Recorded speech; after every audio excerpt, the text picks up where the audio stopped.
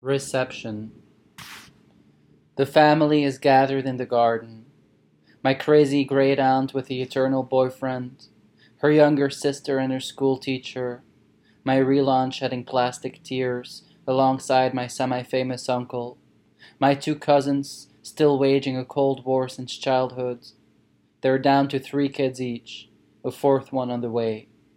My mom's French lover does a magic trick. She traveled with a circus and used to go to castles as a troubadour on horseback. She makes a napkin disappear. Pouf, absent, c'est la vie. My cousin's blonde-haired, bright-cheeked boy just stares at her, befuddled. I walk to the kitchen to get another bottle. Through the window, I watch my crazy aunt feel the bicep of the schoolteacher. She laughs like a howling chicken.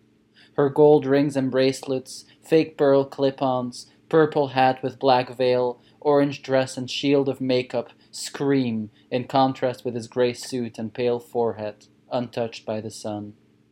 Her eternal boyfriend pushes his theory of death on my semi-famous uncle. It's just like Nietzsche predicted, and one day they will realize Marx said the same thing as Buddha. My uncle gazes absent-mindedly into the bushes, as if his invisible dog just caught a rabbit. He makes documentaries on the average man, but keeps rambling about hallucinations in his TV interviews. 2 small arms clasp my leg. "Bang, bang, you're dead!" screams one of the older boys, pulling the trigger on a toy gun that pops gunpowder pockets. The kitchen starts to reek of sulfur. I spill Prosecco on the child's head. He wipes his face and licks his fingers. His mouth falls open in a beatific half-smile. "Go play outside," I tell them. I hurry them to the open door. The roses in the garden drench my eyes in their pink light. Somewhere a lawnmower murmurs a languid melody. The aroma of cut grass mingles with the scent of my Prosecco. A blunt thud turns my head. A fallen apple.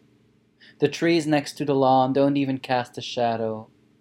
Their branches curve under the weight of Yonagles and mirabelles, a symphony of green and yellow. The neighbor's cat steals past me in a serpentine, its sides grazing my shins as he pursues his secret. My crazy aunt yells out at me, her round face ruddy with a drunken glow.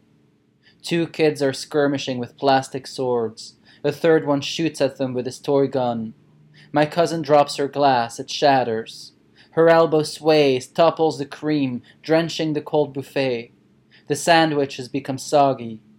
The French magician made all the napkins disappear. My uncle tries to use the tablecloth. My other cousin drops his spoon. I leave the noise and walk toward the back of our garden, into the field where, when I was a child, my mom and I played hide and seek. Past the patch of pumpkins we once planted, past raspberry bushes and our hazel tree.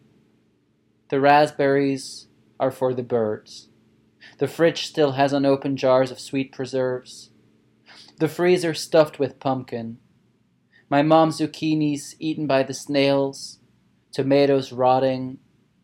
Her spade still sticks out of the ground, next to an overgrowth of thistles. I grab it and begin to dig. The weeds have grown so thick I can't get through. I jab the spade into the ground, stabbing the soil, harder, harder. I hear the grind of rocks and the cold rip of grass and nettles. With all my might I press my spade. I cut through roots until I bear a humid fragrance. I open up the earth, as if I tore away a chunk of flesh.